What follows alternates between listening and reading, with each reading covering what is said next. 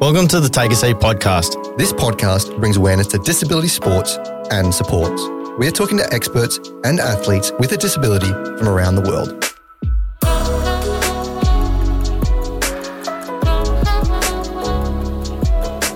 Before we get stuck into this episode, we want to say a massive thank you to our sponsor, the Suncoast Spinners. The Suncoast Spinners are a social wheelchair-based sporting club. They operate multiple programs for people of all ages and abilities in basketball, rugby, and more.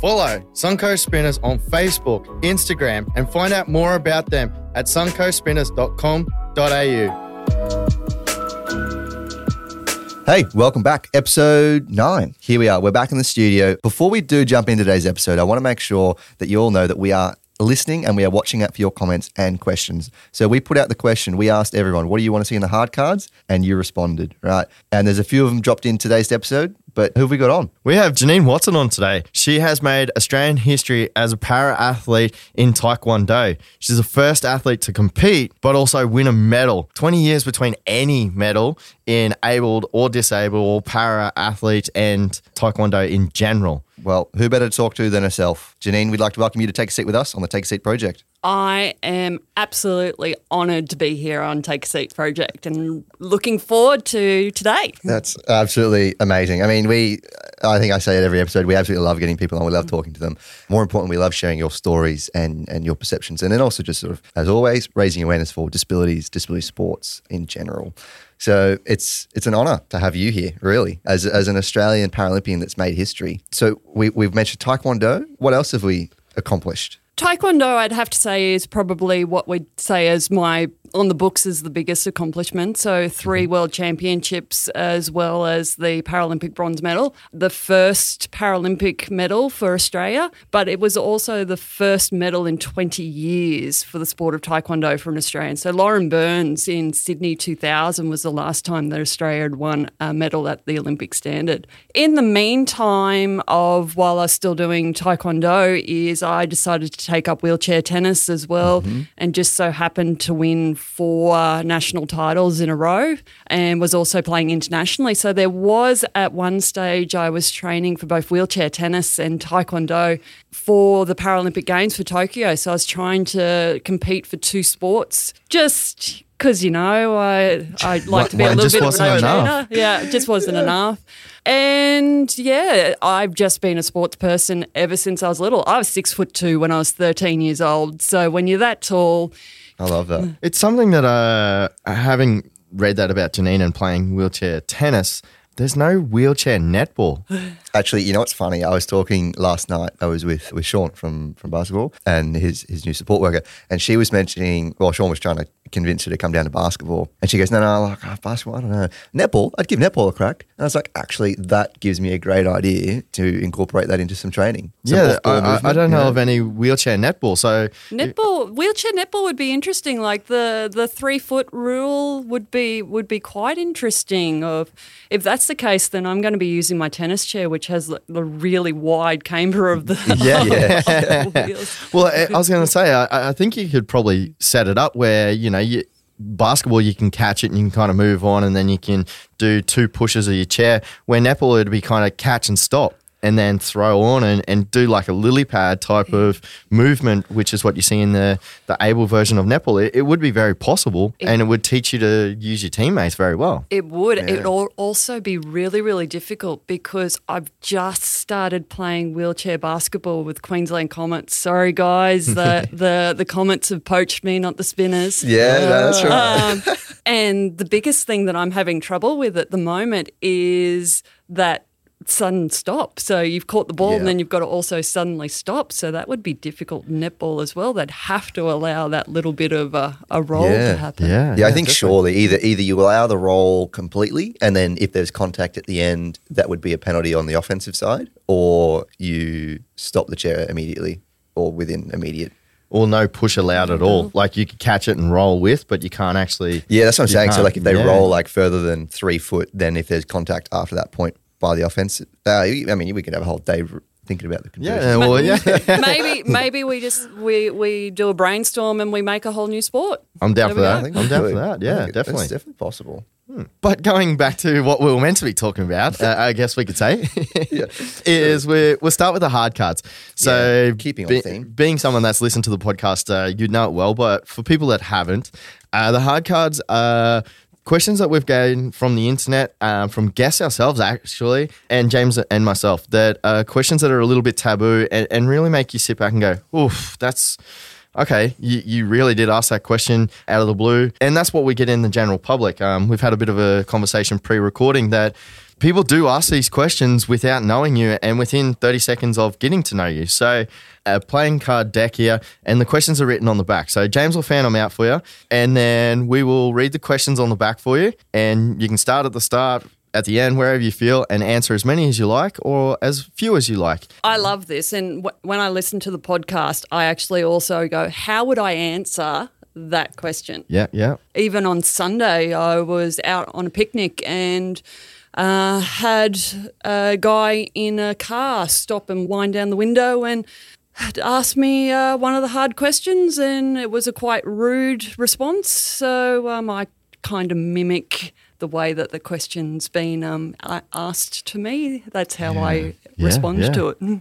I imagine like it's certainly like, I think Cam and I sort of touched on this in the first episode, in part of talking to yourself and others, we want to be able to educate ourselves as well as the listeners on how to talk to people more equitably, I guess. Like it's like not an afterthought, more of a forethought. And I think these hard questions, I have no problem answering the hard questions, but I say to people, what is your purpose for asking those questions?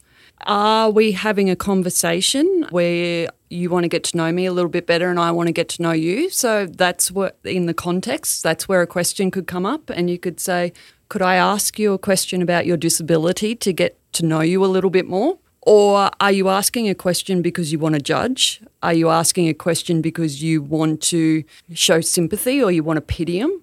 Or you want to ask a question just so you know? Or it's almost like that morbidity, curiosity of that car crash sort of thing? Or I now know that, so I feel better about myself. It's those quick questions where you've met them for 10 seconds, or you stopped at Woolies and someone's tapped you on the shoulder and asked you one of those hard questions, and the language that they've used. Exactly. So that's a daily occurrence, and you can understand why people with disabilities will end up just going, I don't want to answer these questions anymore. Absolutely. Yeah. Okay, so let's get to these hard questions. What do you got for me? All right. So the first question we have is, how did you or are you adjusting to changes in your life due to your disability? Question number 2 is, describe the most humiliating thing you've experienced. Question number 3 is, what is the one thing you want to change about yourself? First question on how have I adjusted, or how do I adjust? I have multiple sclerosis, in particular secondary progressive multiple sclerosis. So it is a progressive disability. So that means it's not like I had a traumatic injury and say I've broken my back and spinal cord's been severed and that's it. There's no more disability. For me, each and every day, I come across a new impairment. So it will end up being, so if we listen to doctors, eventually I will be a vegetable. So I have to adjust each and every day. And for me, it's taken a while, and mainly it's mental adjustment. And one of the things that I focus on is what I can still do, not what I can't do. And I listened to a book by Greg McEwen, and the book was called Effortless. And he says, if you focus on the things you lack, you lose the things you gain. If you focus on the things you gain, you lose the things you lack. So if I focus every single day on what I don't have anymore, so for me, my multiple sclerosis, even though I may appear in normal terms as what most people would call normal, but everyone's not really normal. But let's say a functioning body. For me, I have no feeling in my arms or legs. I'm heat intolerant. So what that means, any increase in body temperature through activity or just going outside on a hot day, I get what's called ascending paralysis. So arms and legs become paralyzed. I also go blind. So they're what you would then see as your visuals. So, but then also I have problems with speech. I have problems with swallowing. I have problems with hearing. I have problems with bladder, with bowel, with heart. So anything that the brain actually controls, I'm going to lose that function. So if I focus on what I'm losing, then I'm not going to be in a good mental state at all. So I look on what I can still do. So my most recent MS symptoms while I was training for Tokyo is I was losing the ability to swallow. So I was actually choking while I was sleeping. I was choking on my own saliva because I couldn't swallow it properly. I would eat dinner and I just couldn't swallow it and I would choke, so I just wouldn't eat. I ended up losing 17 kilos before Tokyo. I wanted to lose 10 because as a fighter, you always lose a little bit of that Christmas pud before you fight. So, and it was a case of working out the adjustment. What do I have to do to be able to still eat, to still be able to sleep and not choke? So the first thing I do, rather than being reactive or you go into that cycle of poor me, you play the victim, there's nothing I can do, that type of thing, I went and saw a speech pathologist straight away. Yep. So what can I do to be proactive to prevent this? And it was a case of doing exercises, but also thickened fluids. Mm-hmm. So if you've ever seen thickened fluids, it's a powder which you put into your liquids and it makes it, water is kind of like, you can go all the way to like a gooey jelly sort of like substance through to sort of like almost a yogurty. So water becomes that yogurt consistency. We found for me, however, that I need to use a straw. If I use a straw, I can clear and swallow a lot better. Yeah. So it's a case of I'm just drinking a cocktail. Yep. I'll put a little umbrella and a little flower there as well. I'm just drinking through a straw. If that's what I have to do to be able to still eat there. For eating, it's now my main meal is at lunchtime when I'm not as fatigued as much. It's more mindful. So instead of sitting in front of the TV and you're talking and that type of thing, I'm actually mindful when I eat and make sure that I'm chewing properly so that I don't swallow.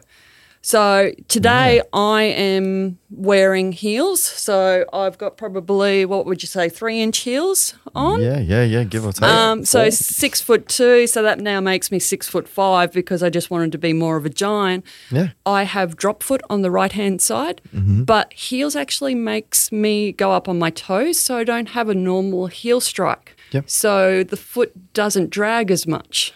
So just little tiny things of being proactive makes that adjustment through. Yeah, that proactiveness, but also the positive mindset around continually trying to adjust to whatever new circumstances you find yourself in. That's an incredible mindset. Most humiliating thing, probably the most humiliating thing I would have to say was back in 2015, I just won my first world championship and had come back and was looking for sponsorship because Taekwondo, not a very popular sport, don't get a lot of sponsorship. I'm 100% self-funded. So I was trying to get sponsorship and I was looking for all these places and I'd contacted a well-known supplement company and contacted head office and they said, yep, we'd love to sponsor you, but we'll do it through your local stores. Go into your local store and they'll sign you up for a sponsorship. When I got there, I spoke with the store owner and told him about me. I just won my first world championship. I have MS. I'm a para-athlete. His words to me was, you will not sell our products. No one wants to be a middle-aged disabled woman. You will be bad for our business. That's atrocious. No one should even say that at the best of times, let alone to someone standing directly in front of wow. So I then left the store and sat in the car and I just cried and I just went, everything that I've worked for that's how people still see me. Like, Yeah. fair enough, I don't look that good in a bikini. And when I then looked, all of their sponsored athletes were people that were in a bikini. That was their sport. And from that day, I have not sought sponsorship since. I just went, that's still a case of I can't do that. I think back and go, I wish I was mentally strong enough at that point to then go back in and say, hey, people may not want to be a middle-aged disabled woman, but they want to be someone who is strong, who is gritty, who shows resilience and can show that no matter what happens, they can overcome it and do the best that they can. That's what I wanted to go back and say. Yeah, like everyone wants to be the best version of themselves possible. And if someone like yourself can be posterized, put on a poster and actually have a mainstream form of exposure to show to other people that might have just been diagnosed with MS that you can achieve greater things than sitting in your room and dwelling on the past, as you were saying, you know? And if that's pretty poor, isn't it? I look at it on the other side as well, though. They said that no one would buy the product because you were a middle-aged woman with a disability and wouldn't buy it. How do they know that wouldn't actually sell products, that because they had a middle-aged woman with a disability, that they wouldn't actually bring in a lot of people that go, well, that product actually might be really good for me. And it's not necessarily just as a athlete. It could be as a meal supplement. It could be a replacement, as you said, struggling to eat food or swallow, that type of thing. It could have literally opened an entire another market for them. Rather than what they've lost, they could have gained. And that's your exact mentality that you've said is don't look at it as what you can't do, but what you can do and what you can gain from it. So that they really missed the ball big time by that. What I do want to ask on that, though, is you said that you have not sought out sponsorship since. Yep. Now, it's not cheap to travel around the world, especially to Tokyo and different avenues to compete. How are you funding that? Like, how are you getting to these tournaments and that now? 95% of it's still self-funded. Since winning then another 2 World Championships and then also qualifying for the Paralympics, I was then able to receive AIS funding, some grants, as well as being individual scholarships through Queensland Academy of Sport. But in terms of it, again, 95% of it, it is still self-funded. I was working full-time jobs to be able to compete. Jobs, plural? Jobs. Even being a head of mathematics and science at, I hate to say it because I'm an Nippy grammar boy, but Brisbane State High School, and like that's a high-profile job to then have another job on top of it and training for tennis and training for taekwondo and living a life with your partner and wow, that's one busy woman. Where did you find time to enjoy life as yourself? I would have to say at that point in time I didn't. Yeah. I was solely driven. So when you have that dream of this is what I want to achieve, you sort of get fixated of this is what I need to do. And unfortunately my partner, he lucked out, but we talked about it and said it's just for this time period. This is what I need to do. This is what I need to do for me. This, unfortunately, when we look at the time, this is what needs to happen.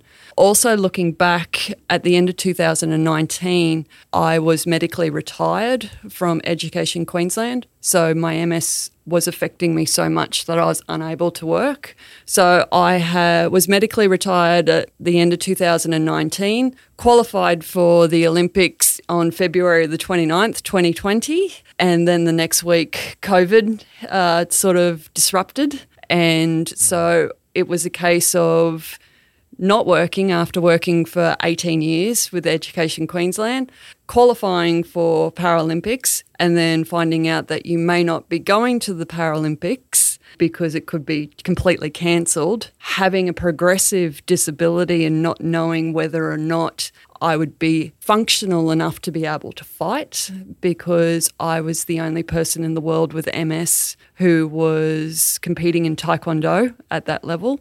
And then also throwing in knowing that they were changing the classification rules as well. Yes, yeah.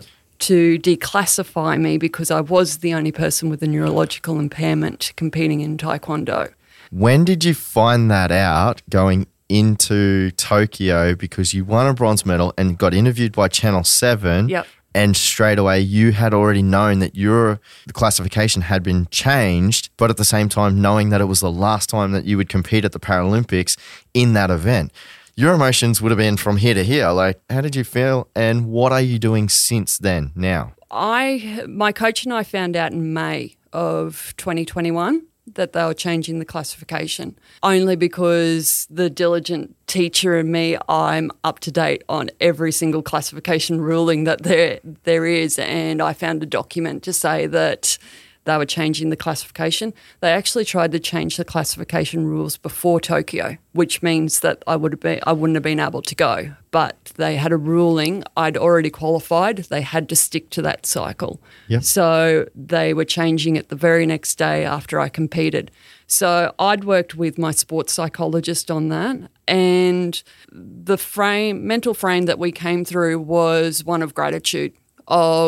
They changed the rules in 2018 to allow me, because I was still fighting able-bodied, and then they banned me from able-bodied competition because they said someone with brain injuries couldn't compete in able-bodied. And then in 2018 they allowed me into the para taekwondo.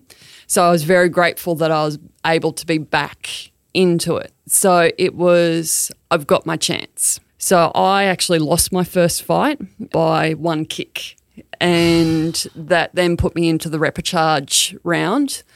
And I had probably 6 hours of waiting from my first fight to then the second fight.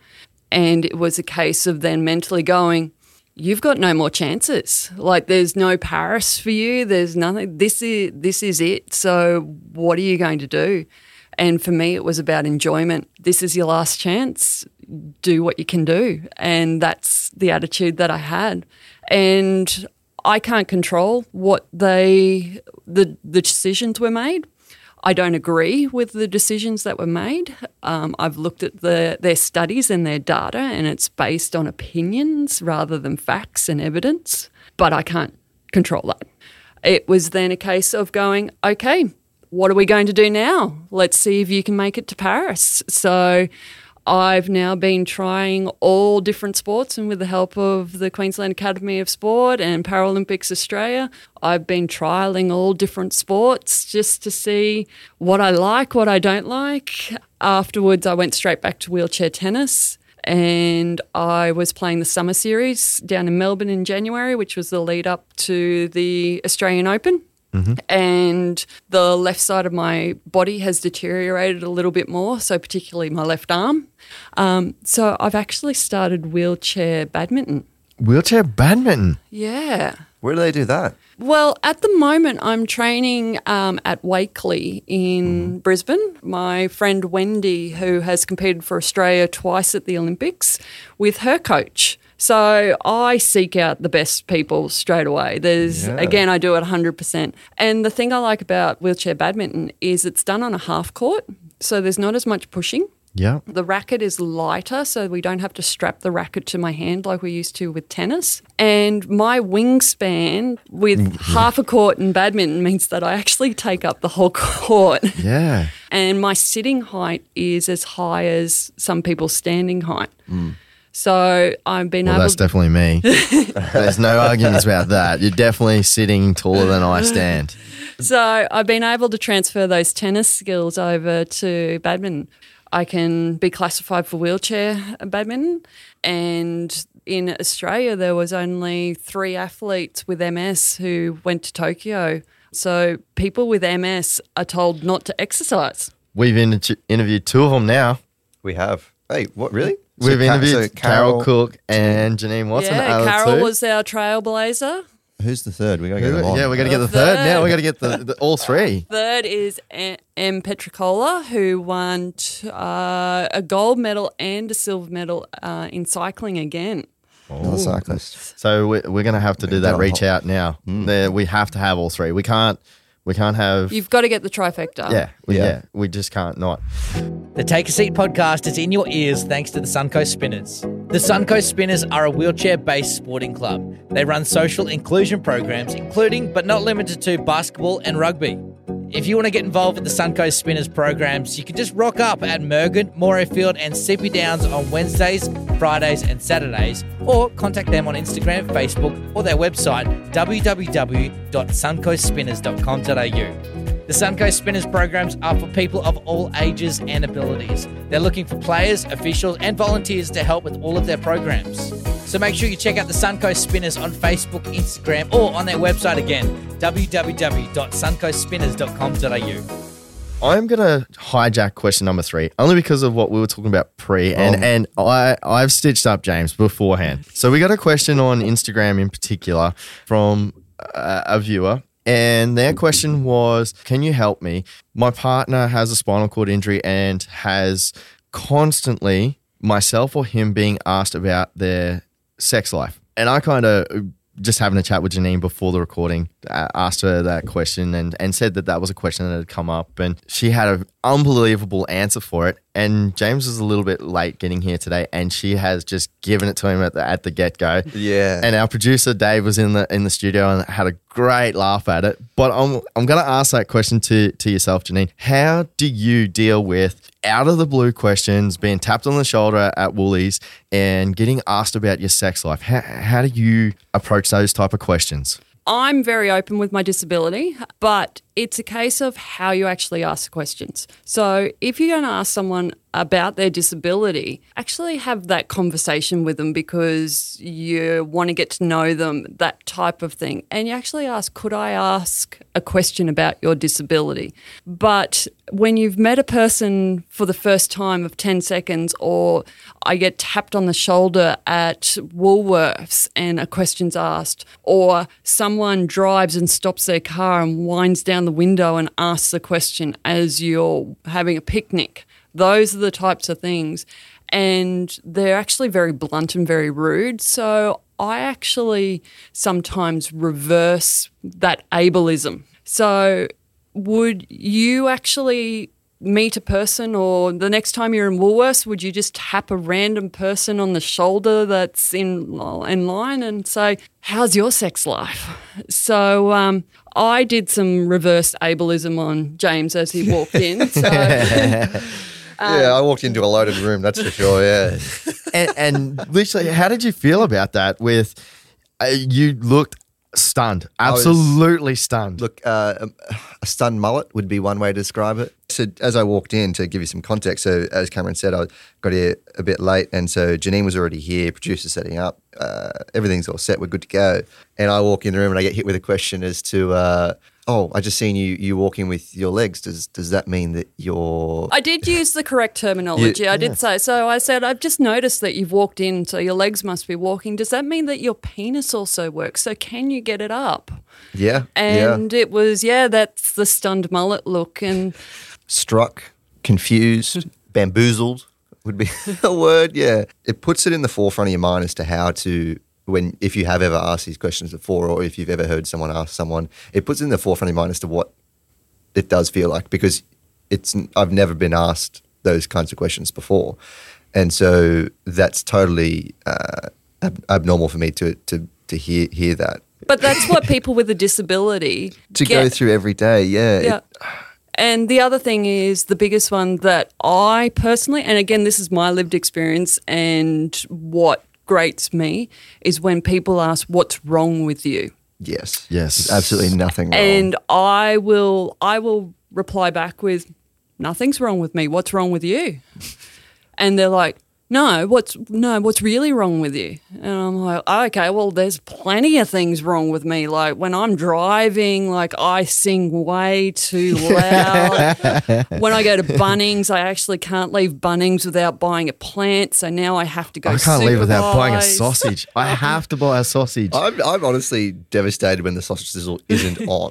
It's you drive in, the window's down, it's there. Good. Yeah. It's a subconscious bias that I'm right, you're wrong, of using the word wrong. So Yes. if you want to ask me of why I'm in a wheelchair or things like that, could I ask what your disability is, or do you mind if I ask what your impairment is? Yeah. But things like that, it's a case of what's wrong with you. And Exactly. Yeah. I think Nikki got onto us on the Instagram as well, and her question, or her response to our story for the hard cards was should you ask people what their disability is, and how should you do it, if at all? So that aligns exactly with what you were just saying. Like, and then from there, it's a matter of You can receive a yes or no, and if it's a no, it's like, all right, okay, I can move on, or get to know the person. You know, you don't have to just come in and ask that open-ended question of, oh, you know, what is your disability, and then get the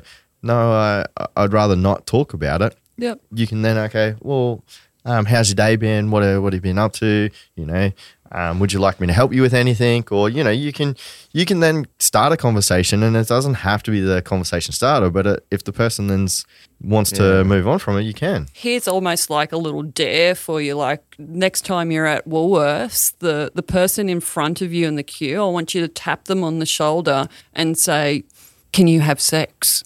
I know 100% with the look of me, I am definitely either getting a slap or a punch in the face. There is no doubt about it. I'm just going to cop this just straight in the chin, and I'll just be like, oh, okay. should we do this on an Instagram reel?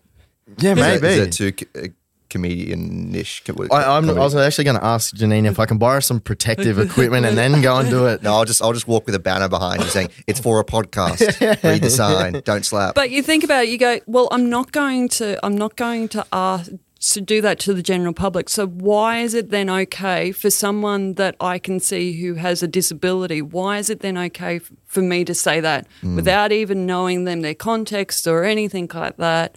For me, I don't get so much of can you have sex. It's more of a guy thing.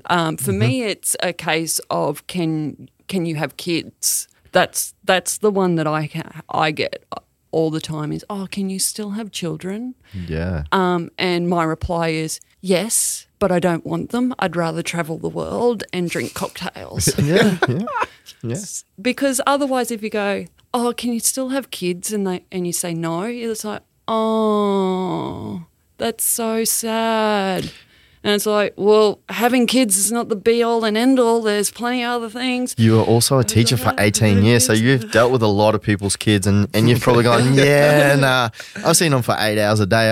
I know what kids are up to. I don't want to deal with them outside of school hours and that anyway. Yeah, and I've taught that many kids, like it's just eliminated like every name under the sun because there's been one of those naughty kids that you never go, if I had that kid, I'm never going to call him that name because I remember that kid that I taught back in the time. So think to yourself, yes, most people will actually talk to you about their disability, but it has to be in a context of that. And you have to be able to approach it. I actually love talking about my disability to children. So I was a deputy principal at Eleanor State School, and I was in charge of the year twos. And the year twos, they ask so many questions, but it's not from judgment or pity or anything. It's just inquisitive. They actually want to know. And they don't have that fixed mindset of a disability is bad. So some days I would be walking, some days I'd be in my chair. So they'd say, Miss Watson, why are you in a chair some days but you're walking other days? And I'd say to them, well, when I'm in a chair, it's a really, really hot day, and that means that my legs are not working properly, so I need a little bit of help. And I always name my chairs. So my day chair, my first one was Daisy, the day chair, and then my second one was Begonia. Thanks to my year 9 maths class, they named that. It was either that or Gertrude, but it went down to a vote. And year 2's little 8-year-olds, they're like, okay. And then the next day, I'll be walking and they're like, yeah, it's a pretty cool day today, isn't it, Miss Watson? I'm like, yeah, it is. And then next week they see me in my wheelchair and they're like, oh, it's a hot day today, isn't it, Miss Watson? I'm like, yeah, it is. And they're like, oh, can you give me a ride on your wheelchair? And so there's no sort of like, oh, that poor person's in a wheelchair sort of thing. That's one thing that I found even wheelchair league and basketball and just general, if there's a wheelchair, so we had some family friends come up from Sydney and I got a sports chair given to me by Corey that was actually on the podcast. It's in the garage and we went through the garage to go for a walk as friends and the kids were like, you got a wheelchair, can I get in it? And kids really do want to get in a wheelchair. Like it's a very common thing that they want to just be in the chair or going for a ride or that type of thing as well. And again, they don't have that fixed mindset that a wheelchair is something bad. They see a wheelchair like it's a scooter or a skateboard or a bike. It's a mobility thing which can get you from A to B or be fun. However, adults, we have ingrained in us that if you're in a wheelchair, something is wrong, something is bad. On the flip side of the kids, adults, how do you get seen by adults as well? Depends whether I'm standing or whether I'm in my wheelchair. I say that I'm one day going to write a book called Dumb Shit People Say to Me When I'm in a Wheelchair. Some classics, and these are all very well-educated adults who I think try to fill the void of silence by saying something. I have to say something rather than not say something sort of thing. Classic ones of a person seeing me in a wheelchair. Oh, but you were so tall. My response, still am tall, just sitting down. I get spoken to slower and louder when I'm in my wheelchair. And I'll actually say to them, hearing's okay today, you can talk to me pretty normally. I've even had a special needs teacher that said to me while I was in a wheelchair, you don't look disabled. And my response was, you don't look stupid, but looks can be deceiving. Other times when people say, oh, you don't look disabled, I'll then slouch in my wheelchair a little bit and just sort of pretend to drool and go, oh, is this a better picture of what you think I should be looking like when I'm in my wheelchair? I've been patted in my wheelchair because they pitied me so much and called me, oh, you poor thing, as they were patting me. And I said to them, don't pity me. I said, my life is absolutely fantastic. It's actually better than yours. Yeah. The other thing is you also get, oh, you're such an inspiration. And it's like, I'm just doing the shopping. Like, there's nothing inspirational about getting my bread and milk. Like, or, oh, it's good to see you out. And whenever I see something like that, it's good to see you out. I always look at my watch. I don't know why, but I look at my watch and I go, oh, yeah, it's Thursday. They let us out on Thursday. That's so funny. James. It's funny, but it's true. It is. Yeah. It is. But, the bartender had come up to the table and we sort of try and go there after basketball for the 50-cent wings every night, every Wednesday. And so she came over and she was like, oh, it's so good to see you guys out here. And I was like, where's this going? Like, don't make it like that. But then she kind of followed up and she's like, see you out here every week, like as regulars. Like, it's good to see you coming back and enjoying the place and et cetera, et cetera. And then hang around and have a conversation introduce herself and her name and to introduce herself to myself and Sean and whatnot.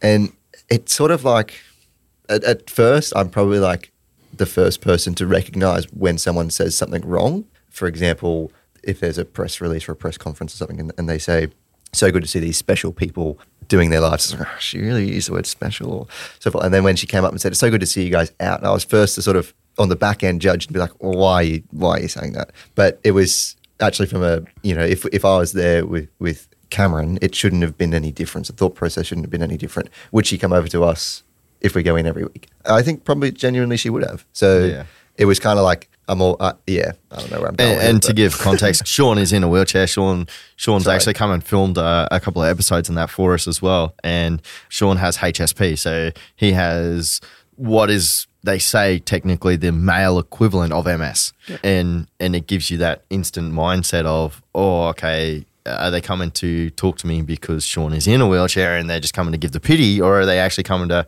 have a conversation And that's exactly the type of mindset that you had, James. Yeah. And it's the thing of we're regular people doing regular things, living a regular life. It's just that we have a different challenge to other people. And like I said, you don't know what other people are going through.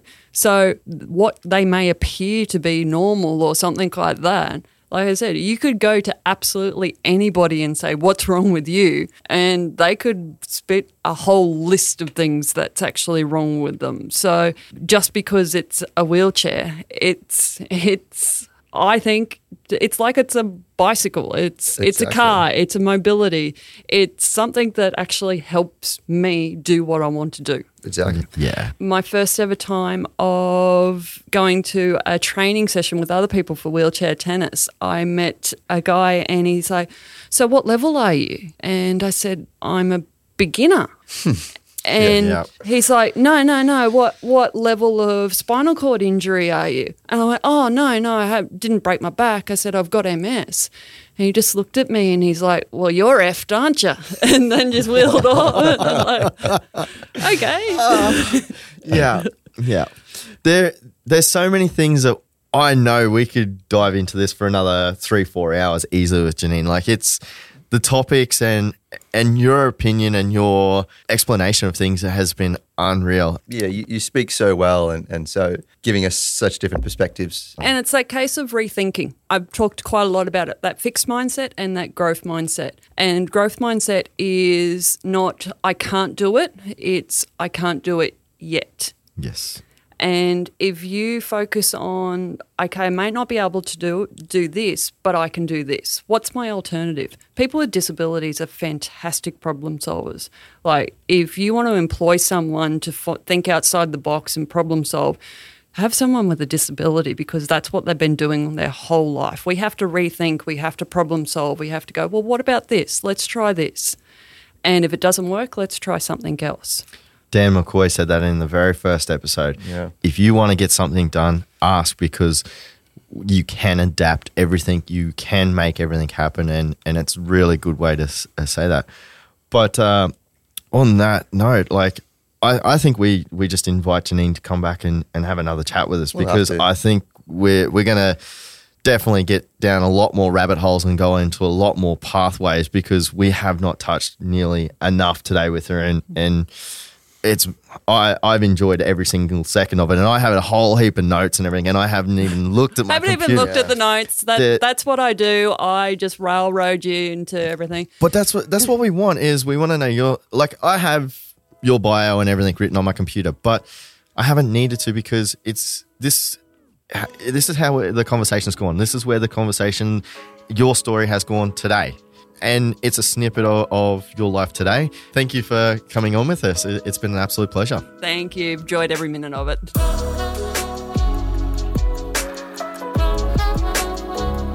Thanks for listening to this episode. We appreciate you rating and reviewing the podcast, but most importantly, sharing it with people you think it will impact the most. Before we go, again, a massive thanks to our sponsor, the Sunco Spinners. The Sunco Spinners are a social wheelchair-based sporting club. They operate multiple programs for people of all ages and abilities in basketball, rugby, and more. Follow the Sunco Spinners on Facebook, Instagram, and find out more about them at suncospinners.com.au.